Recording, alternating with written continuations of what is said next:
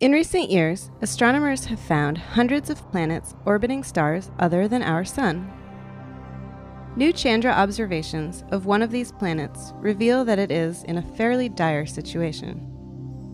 The Chandra data provide evidence that the star in this system, known as CoRoT-2A, is blasting a planet that is in an extremely close orbit around it, with very powerful X-rays.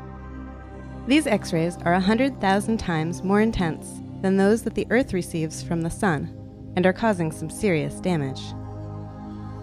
Astronomers estimate that this high-energy radiation is evaporating about 5 million tons of matter every second from the planet. Future observations with Chandra and other telescopes should reveal more details about what's going on in this system and perhaps others like it. In the meantime, let's be happy that the Earth isn't anything like this fried planet.